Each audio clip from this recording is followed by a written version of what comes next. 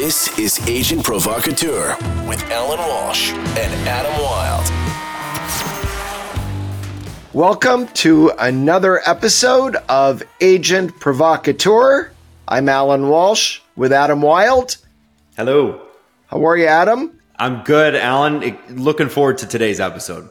So am I. Our guest this week was the 10th overall pick in the 1986 NHL draft. He played approximately 600 games in the NHL with 6 different teams, including the Montreal Canadiens, Chicago Blackhawks, and St. Louis Blues. He's working currently as an analyst with the French language RDS network in Quebec. Please, let's all give a big welcome to Jocelyn Lemieux. We have a huge audience here. All of us are clapping. Hi. Welcome, Jocelyn. Thanks, you guys. Thank you. Appreciate it. It's great to have you on. And I'd like to begin by giving a little background before we jump right into this. So last year on this podcast, on Agent Provocateur, we had on as a guest Chris Nowinski, the executive director of the Concussion Legacy Foundation, to talk about his work, his passion, how he came to become the executive director of the CLF. He discussed CTE and the latest research and medical studies that have been published, research studies on CTE. And he also talked about various treatment and ways that they are, as a foundation, going forward, trying to help people who may suspect they're suffering with CTE. And as a follow-up to that episode, we received a message, and I'm going to read a portion of the message here. I want to say a big thank you to the Agent Provocateur podcast, and particularly Alan Walsh, for putting out content that can genuinely help people. After listening to the last episode with Dr. Nowinski, I was really shaken by the information I digested, to the point that I felt the need to have a serious discussion with my dad about the near certain damage he sustained playing 600 games in the NHL. After taking in the episode, I realized that I've seen patterns that sound a lot like the issues discussed with regards to CTE. I sent him the episode. He listened to it. He called me and we cried together, talking about it. He immediately made a doctor's appointment to address our concerns and was prescribed medication to help with some of the symptoms. He's now advocating to former teammates and friends who have played contact sports to get educated on CTE and get help. Already one more person has followed the signs and is now getting help. This is all in the span of 1 week. The urgency and change in approach was immediate, and I think it has a lot to do with the credibility of Alan and Dr. Nowinski. It wouldn't have been possible without the SDPN, though. I have 2 kids now, and I need my dad to be around for them. He's my hero. Now, Jocelyn, after we received this message, we did a little detective work, and we were able to identify that you were most likely the dad that the writer of this message had sent us. And the writer's name was Josh.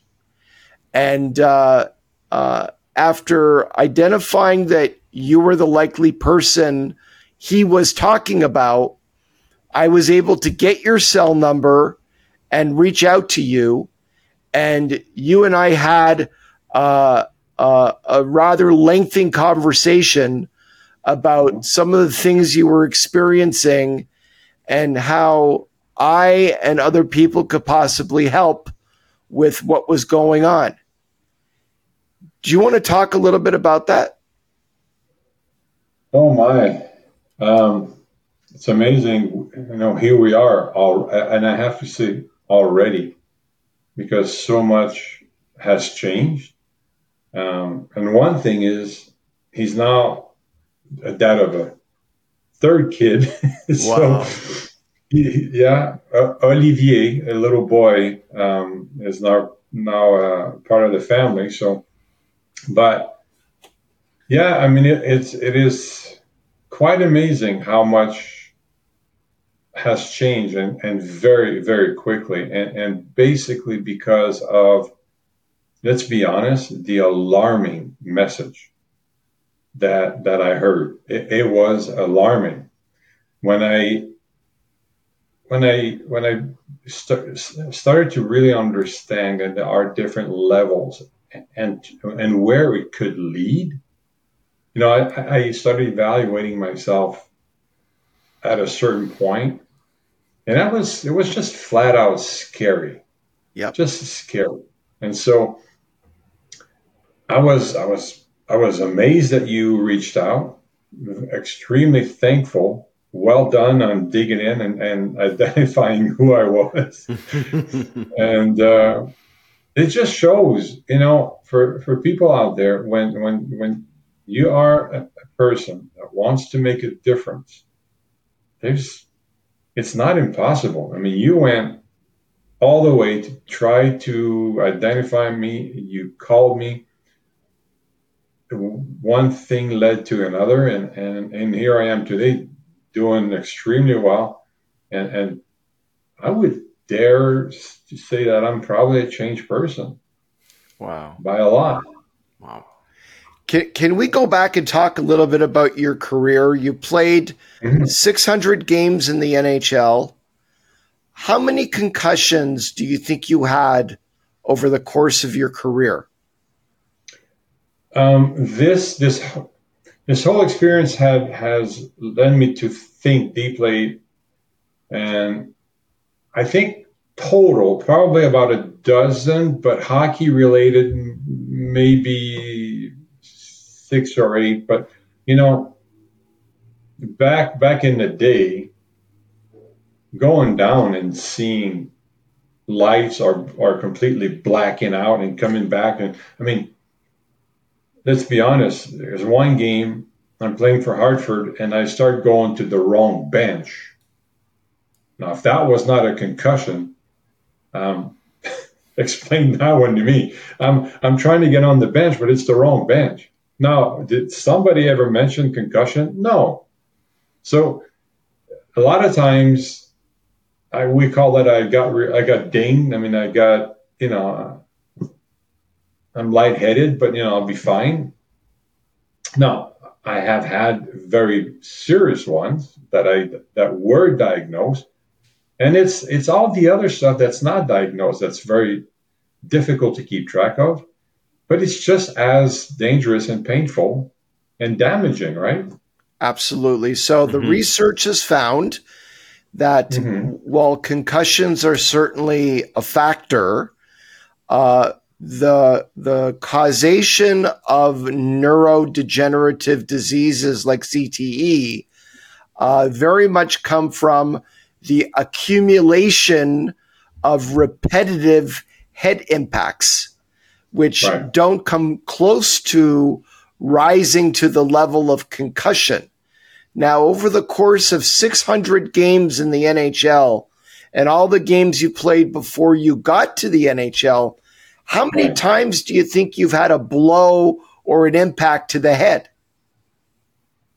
Many times. I mean, there are games that I had an elbow to the jaw, and it feels like your ears are bleeding because your jaw jams in, right?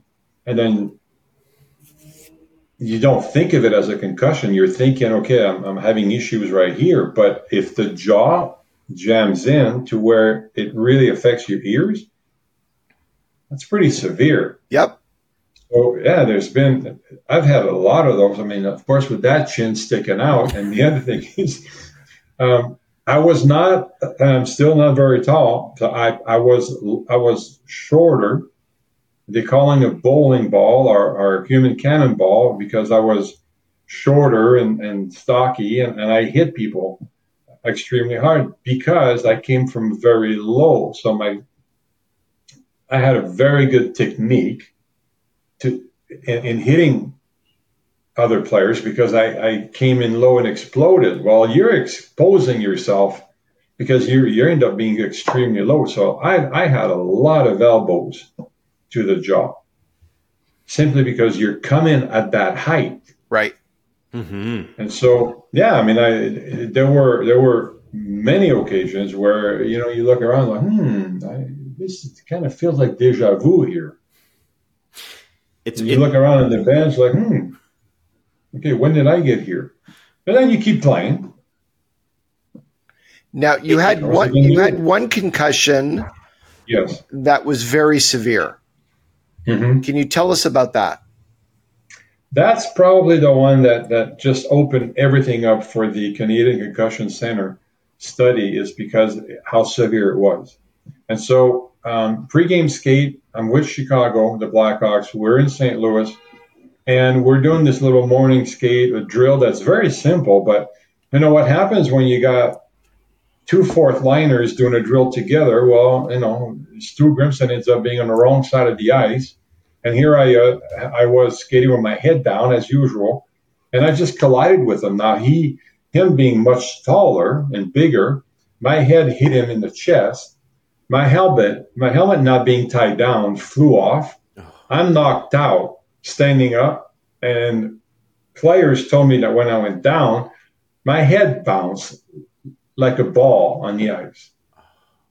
So I ended up getting a tripod fracture, the impact being over here, and two more cracks. So it could have been, if it was harder, maybe this whole piece would have moved. But I ended up needing surgery to fix the nasal area, and saw double for about 2 weeks. And then the long term effect from that one is I had no idea what left and right was for years. I had to remind myself that I was a left handed hockey player, so left is here.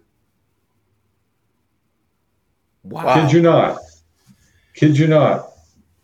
And then, of course, came neck issues and headaches and then all the funny stuff that comes with it. So, how would you classify the treatment you received from trainers and doctors when you played in the NHL? When you had a concussion, or when you saw stars, didn't Yeah. feel right? What kind of information were you given, and how were you treated? I'm going to be very blunt, and it's nobody's fault. That's just what it was. Pathetic. Just one word for it. The one concussion that was somewhat severe. I'm with Chicago. Just landed in Chicago as a new player. We go to Winnipeg, and I'm talking about elbow to the chin. I go in the corner, get hit. I come back to the bench, and I'm looking around, and the trainer comes over and says, "Are you okay?" I said, when did I start playing for this team? Like, no idea where I was. Well, you know where we are? And of course, in Winnipeg, the the giant picture of the Queen, Right. right? You remember In the that? old arena, So sure. I thought, oh, that was my way to cheat. That Winnipeg. Wow. What's the score? What period? No idea. So I stay on the bench, go to the locker room in between periods, and then they leave me there alone in the locker room, sit on the medical table. And at one point, one guy walks in. I think I remember, I think it was Troy Murray that was not playing. And like, I was panicking. Like, why am I here? Where am I? what is going on? They left me alone, which is the complete opposite of what you should do, right? Right. And then that night, of course, Troy, being my roommate, had to, keep me awake and wake me up every few hours. But talk about even people taking care of us, being in charge, had no idea. It's not their fault. We just weren't there. But that was scary as heck. And then do you think your experience is unique, or is this the way all the players were treated and what all the players went through? I never heard any different. Not at all. I mean, and then on top of that, guys, the game ends. You go to the hotel. Your roommate's in charge of making sure you stay awake, or that he wakes you up every few hours. Then you get on the plane the next day, and then you just go practice. So how are you feeling today? Oh, I got a major headache. I'm not feeling that well. Oh, okay, we'll see. There was no protocol. Nothing was in place. I mean, we're talking about in early 90s with Chicago when I got there. And then even worse, when I got my really major one in St. Louis, I spent the night, got on the plane the next day, went back home, and then my wife at the time picked me up at the airport and just brought me to the next hospital. So flew home, and then you just go check yourself in the next hospital. And so, no, I mean, I can't say that I hold grudges against anybody or anything, but that was just the way it was. But perhaps my feelings are different now, looking at how everything is going, and perhaps how the league is responding to what was caused back then and not wanting to own it, right? Can you tell us a little bit about, fast forward many years in your life, and maybe up to a couple of years ago? What long-term effects do you think you were experiencing related to, the head impacts and concussions you received as a player? Mm-hmm. I believe the one thing that that became very obvious, and thinking back now, I understand, and I realize it has been going on for a very long time. Is when I would get upset, it seems like I could just never snap out of it, and then you get this feeling of being upset about something, and then you get more frustrated about the way that you're feeling, and you don't understand why you're so out of it, and it just keeps going. Or you're mad at being mad, right?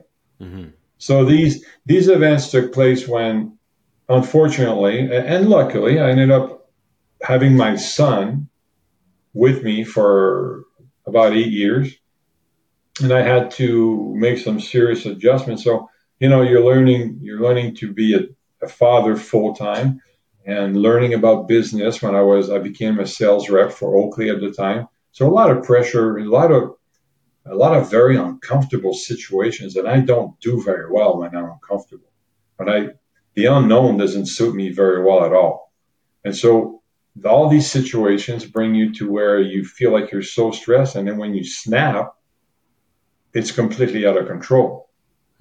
And unless you have somebody there to calm you down and to maybe tell you it's not as bad as you think, which is what I have in my life now. The lady in my life now is doing incredibly well at just calming me down. To just calm down. It's okay. It's not the end of the world, which is a complete opposite of what I had before. So, that's when I realized at one point, I asked myself, what is going on? Why is it that I just can't, I mean, lack of a better term, I just can't snap out of it. You, I could get up in the morning pissed off and be that way all day for no reason. Mm-hmm. Nothing said, nothing done, just in a bad mood, and just here we go, another bad day. Adam? Well, Jocelyn, I think first off, one of the things that struck me that you said earlier is that by NHL standards, you were sort of a smallish guy. I looked up your height. You're 5'11", which is exactly how tall I am. So I can imagine. It's funny how much your height plays into it. But I want to ask you on the moods, on the things that you noticed affecting you off the ice. What kind of effect do you think that had on your career and on your family? If anything, it was probably good for my career because I was extremely aggressive and I played a very physical role. So it had, the only thing it probably had was, and I always felt like I needed to get away from everybody. So the long road trips were not good for me. I would tell the guys I'll just stay in for room service and leave and go do something on my own. But that's part of my personality probably. But sometimes just too many people all the time, I just need to get away. Family is where it had a major effect. I can't imagine what it was like to be alone with me, for my son to be alone with me for all these years and dealing with my ups and downs and outbursts and everything else. And the last relationship was probably the most significant factor in making me go very deep and trying to find answers. Now, I looked at myself and I took it upon myself and I put all the blame on me. Was it a one-way street? We all know it's not, right? But I think I'm glad. I'm glad that I took it that hard and I identified myself as the main reason why it wasn't working out. Mm-hmm. But hockey, no. Hockey was it's a good thing I was very aggressive. I wouldn't have lasted that long if I was not, right? Right. Now, Jocelyn, I've talked over the years with many players, former players who are retired, and they experience memory issues, mood swings, where they can go from having a normal day to something very innocent happening and completely snapping and unable to get out of that. They have other issues related to, dizziness, headaches, and all kinds of things like that. And the resources now are a lot better than they've ever been. Mm-hmm. Tell us how and who you reached out to after watching the podcast last year, and what it was like beginning to get treatment. Well, first it was Chris that I got in touch with because of you, Alan. He went over some options in the States, different places that I could have gone, and then. But then he said, "Well, you are in Montreal, and there is this new person with the NHL alumni, and I'm very thankful. The alumni has done great things for me. When I first retired, they had this Life After Hockey career transition program, and I was one of the first guys to jump in and do it to identify what I could do next with my life. And so I had done that with them." When I reached out to Wendy McCreary, you probably know her with the alumni, right? Wonderful people. Wonderful. I was made aware that they had a person in charge, and they had developed this program with the group at the Canadian Concussion Center in Toronto. So I thought, well, yeah, that sounds great. I'm in. Yeah, of course, I had to go to Toronto for a couple of days, but everything just got connected quickly. You reached out of nowhere. You call me, and I'm like, what? Like, who am I for Alan to reach out to me, little me, right? And then I get in touch with Chris, and then the NHL alumni, and then with the people with the concussion center in Toronto. And so by the time that they said, okay, we want you in this study because of probably this very major concussion I had with skull fracture, my age group and everything else, it made sense. Then I became very, very anxious and eager to get there. And I kept harassing them, like, when can I go? When can I go? And a lot of people were telling me, why are you doing this? Are you doing this just to try to save the relationship? And I said, no. I'm doing this because this guy needs it. I need answers, right? At some point, when you're maybe honest and humble enough to kind of expose yourself, which that's what it is, right? You need to expose it and accept it. And then I was like, okay, this is not happening fast enough. I want to get there. I want answers. Mm-hmm. And that's how it all happened. Pretty darn quick. So what was it like for you when you went to the Canadian Concussion Center and met with the doctors? Talk to us a little bit about that whole process. Well, they're very good at telling you, letting you know what to expect, and it's very intense. It's 2 full days of all kinds of testing. The mental part of it, I mean, it's visual, it's everything you can imagine. You absolutely have to just give yourself without any limit. And the one thing is, if there's one time you need to be honest with your answers, it's the time to do it. Like when they're doing little tests, like there's no guessing game here. If you don't know the answer, you don't know the answer, right? And that's very difficult. There's no pretending. You just and that's the only thing they ask. You're in. We're taking care of everything, but no holding back here. And so you lay it out, and as soon as I got there, they just like that determined, okay, well, you're slowly snapping out of a pretty deep depression. And that's one thing, is CTE exposes the risk to depression. Yes. And then the dummy that I was, Canada legalized cannabis, and then some friends of mine said, you should try this. You'll sleep much better, and maybe this could calm you down. Well, there's one thing you don't need to do when you're depressive, is to take cannabis that will get you even lower. So as soon, the very first meeting, the very first day, Dr.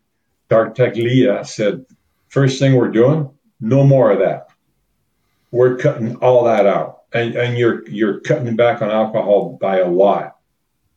Now, I had started doing that prior, but cannabis is one that I said, okay, well, what do I do? I don't sleep very well.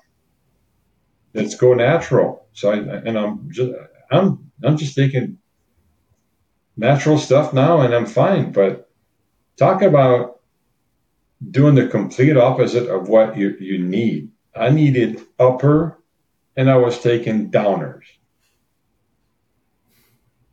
Not good. Crazy. Yeah. Talk to us a little bit about some of the tests that they did with you.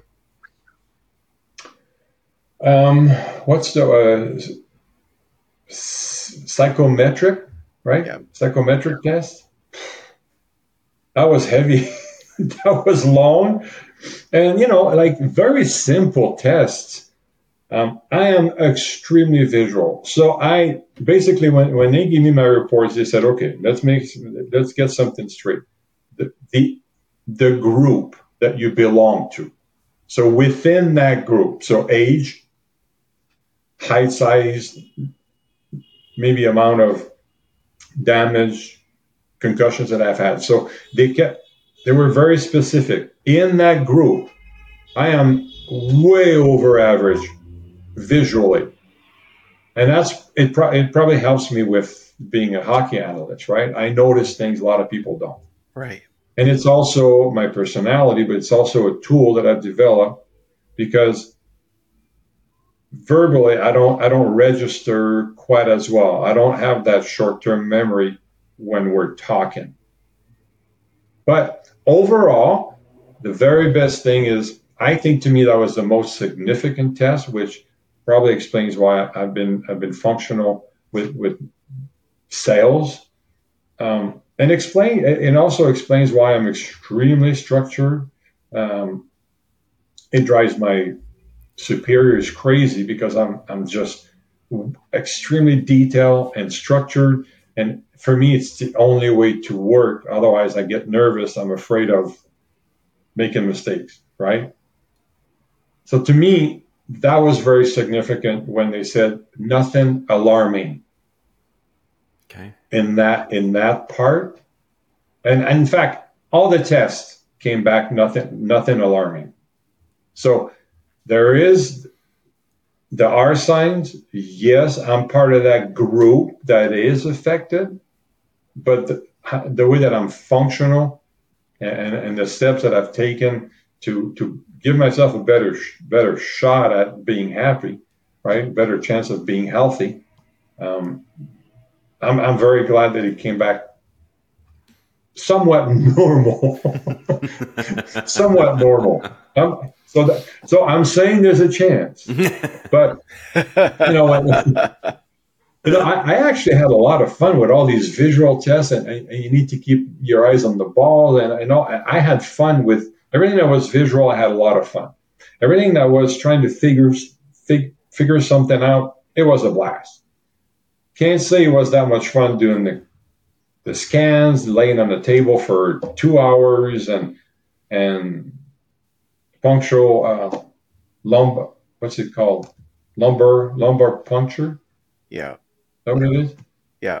I mean, they just do everything, right? And then it made sense because at the end in 2 years, we will redo everything just to compare. So it's a commitment. It's not a one-time deal, right? I've signed off, and I've signed off basically for life. I will need to keep going. And they, when I mentioned earlier, they take care of all the tests and even some expenses to get there and everything. But you don't listen to what they tell you to do.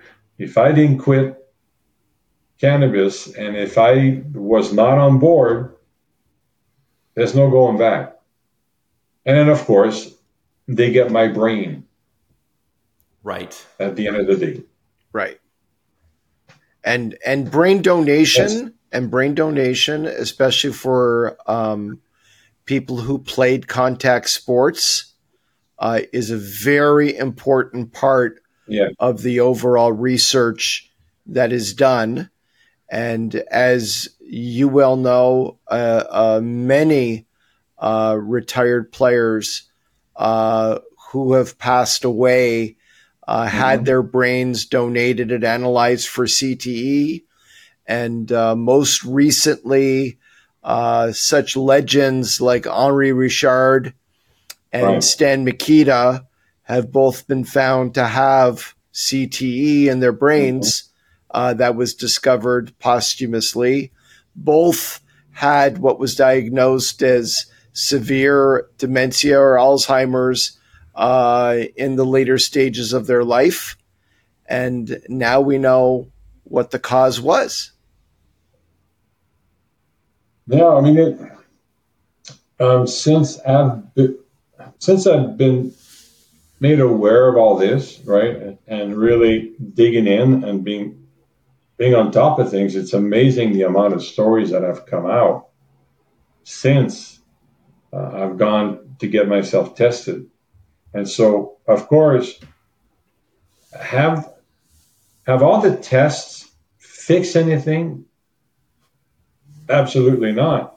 But it's given me the knowledge and the reassurance that I know I'm fine for now, but also giving me guidance on what to focus on and what to avoid, and more importantly, what to avoid. If I'm not if I'm not comfortable doing something, if I have a feeling I shouldn't be doing it, then it's better that we don't do it, right? Right. So it's given me a great amount of knowledge to myself, but let's not forget people around me. Because there's another thing that we need to do. It's one thing for myself to open up to this situation, to this condition. It's one thing for me to know how to maybe manage myself, but the best thing I did was to let everyone around me know so they can help me. They can recognize, he's he's getting a little bit out of control, but we know what to do. That's extremely important too, right? Your support To be network is supported very is important. Yeah. but if people don't know, when people don't know, they don't know how to react.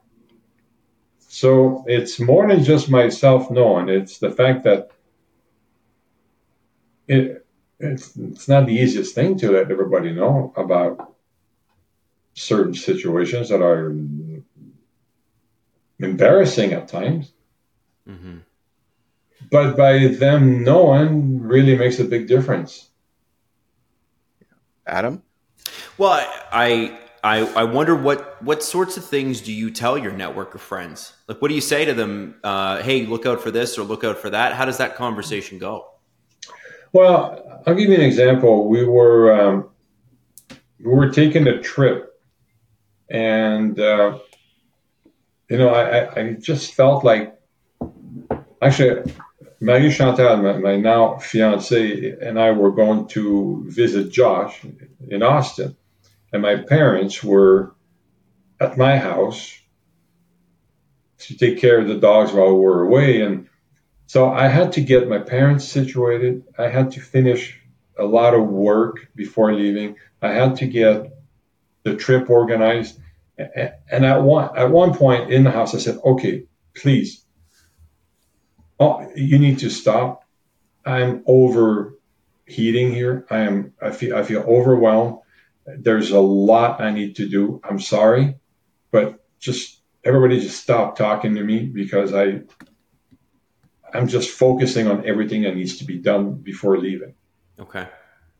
So because I recognized that I was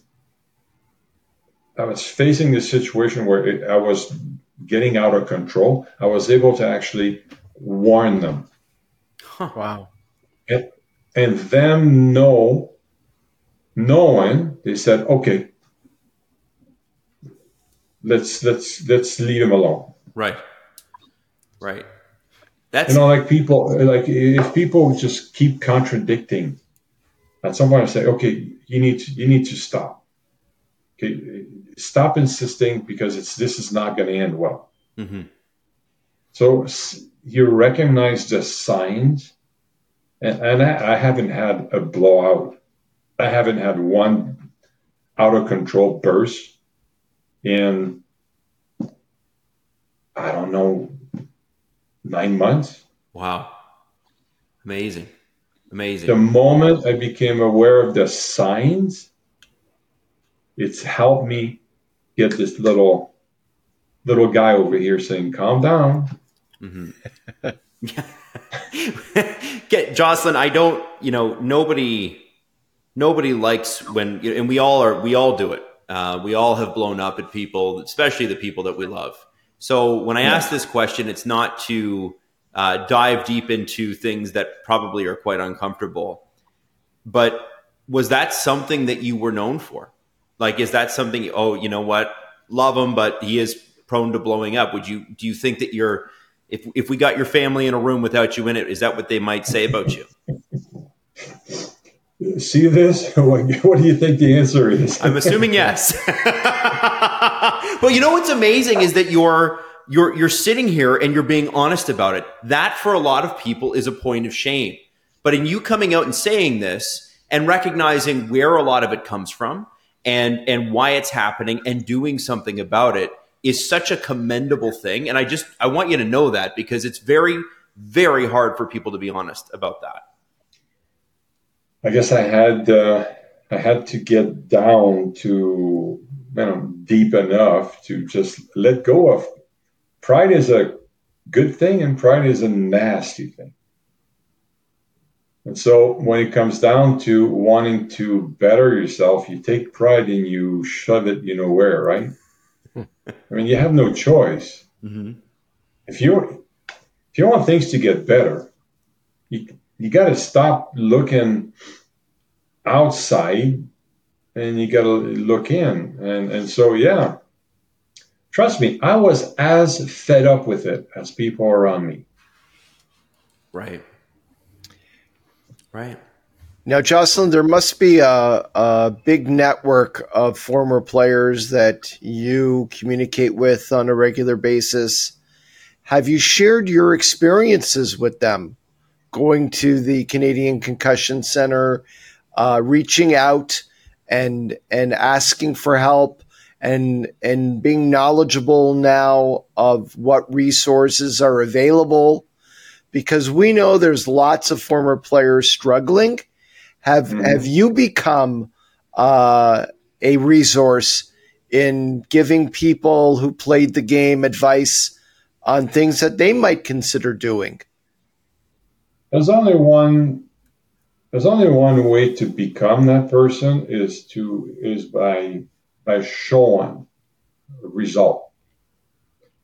You can't start knocking on doors and calling people until you have achieved something, right? Mm-hmm. So because these people in Toronto are extremely busy, I have to be honest, the results took longer than I was hoping. So before you get the results, to be able to say, yes, okay, I am diagnosed. I didn't make it up.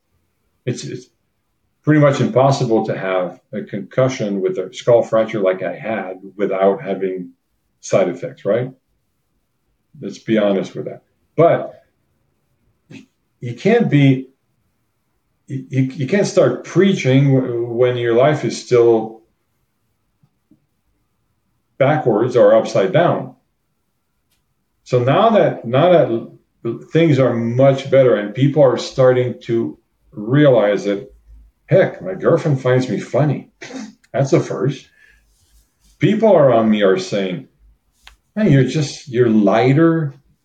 I have lost weight, but it's things are just lighter. I'm having more fun. I had much better time playing golf. I mean, things just get overall much lighter, and so now people are noticing, and perhaps that's why there was just this article on the RDS website platform, and that is one testimony that just came out that people are talking about quite a bit.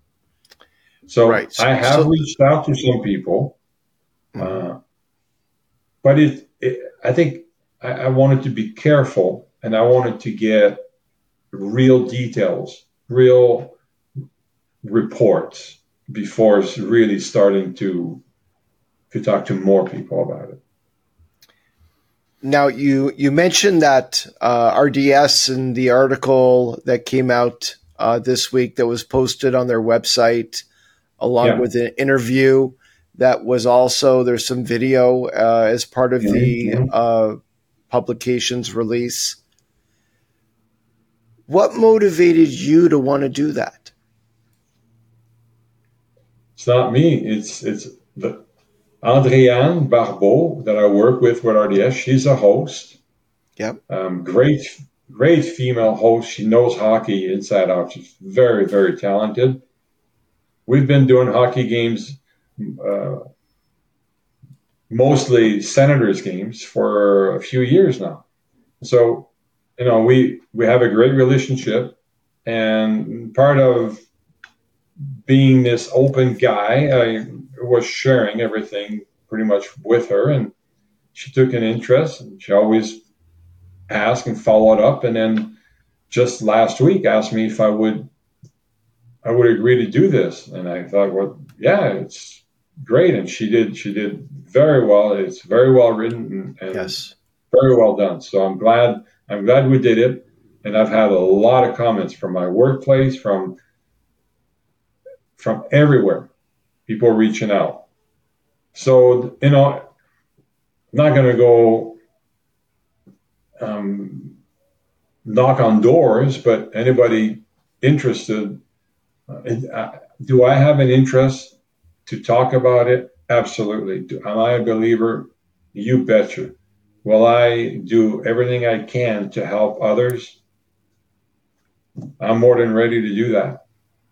Now that the results came back, now that my life is in order, now that I'm a happy guy again, and sometimes you got to wait until that circle closes, right? Mm-hmm.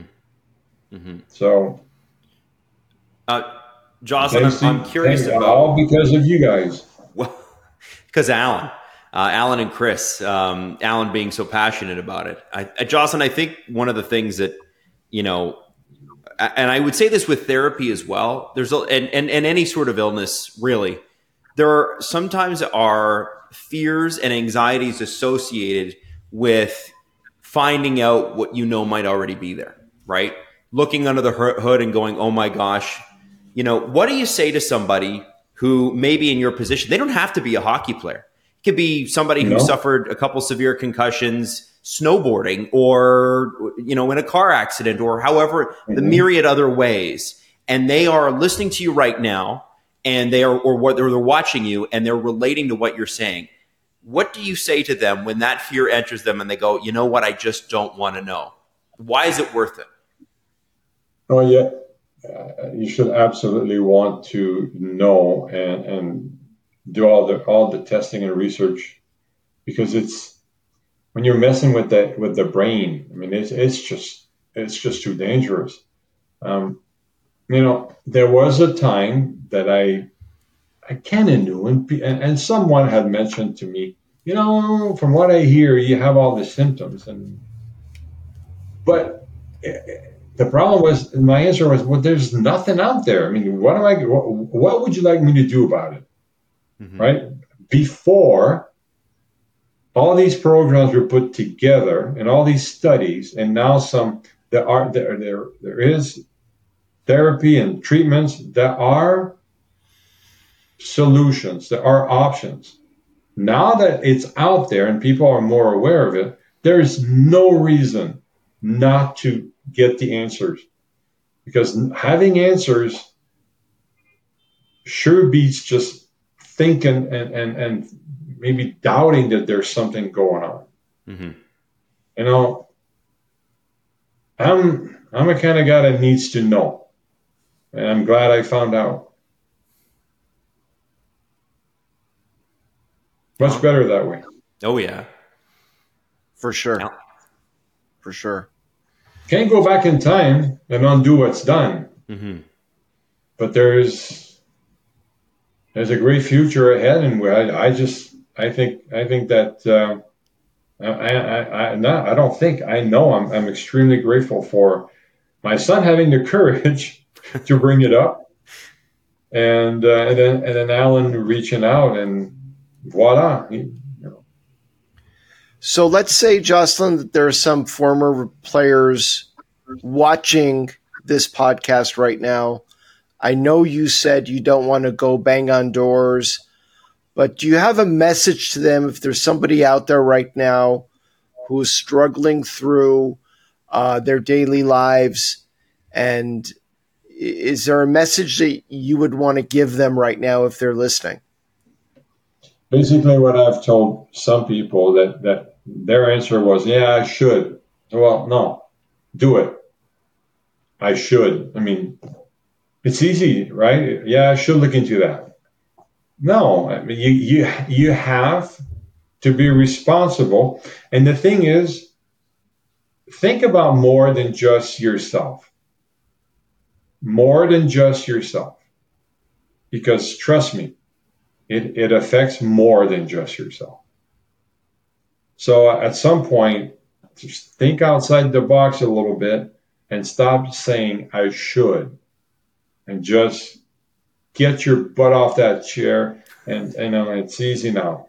It's easy now with technology, with the internet, with make a phone call and do it. I know a lot of former players, and they won't see it for what it is, but they need it. Yes. Mm-hmm. A lot of them. Yeah. Well, Jocelyn, That's you've not. been. And Go ahead. it's not easy to say I've had enough. Like I like beer, right? I love beer and I love strong beer. You know what I do? I start the night with a really good strong one, and then I work my way down to non-alcoholic. I so at some point it's okay to say no, thank you. I've had enough. Right. Yeah. Right. Yeah. Alan? It's okay. You know, Jocelyn, you've been incredibly generous with your time. And I really thank you for coming on our podcast and sharing your experiences with us. I feel very grateful that you've gone and done this and fortunate. And let me just say this. The message that your son wrote said that you were his hero. And that really resonated with me when I read those words, because in my life, my father was my hero. Mm-hmm. And when I read my father is my hero, that connected with me instantly. And, you know, you're an amazing father to have a son who refers to you as his hero. And I'm so thankful that we connected, and thankful that you on your own took the initiative after we connected to speak to people, actually travel to Toronto, go through all the testing, and you have no idea how happy you made me when you sent me a message recently telling me how well you are doing in your life. And you used a word that I just, when I heard you say, Alan, I'm happy in my life right now. Right. It just warmed my heart. Good. Well, So thank you for doing what you did. I appreciate you saying everything you're saying, but no need to ever thank me ever again, because it's all right back at you, man. All right. Well, we're going to stay in touch. Sure. You can Yeah, count on please it. do. You can count on Yeah. it. And thank you again for joining us here today and sharing your story. This has been Agent Provocateur with Alan Walsh and Adam Wilde. Follow Alan Walsh on Twitter @WalshA. Subscribe wherever you get your podcasts by searching Agent Provocateur and hitting the subscribe button. YouTube.com/SDPN.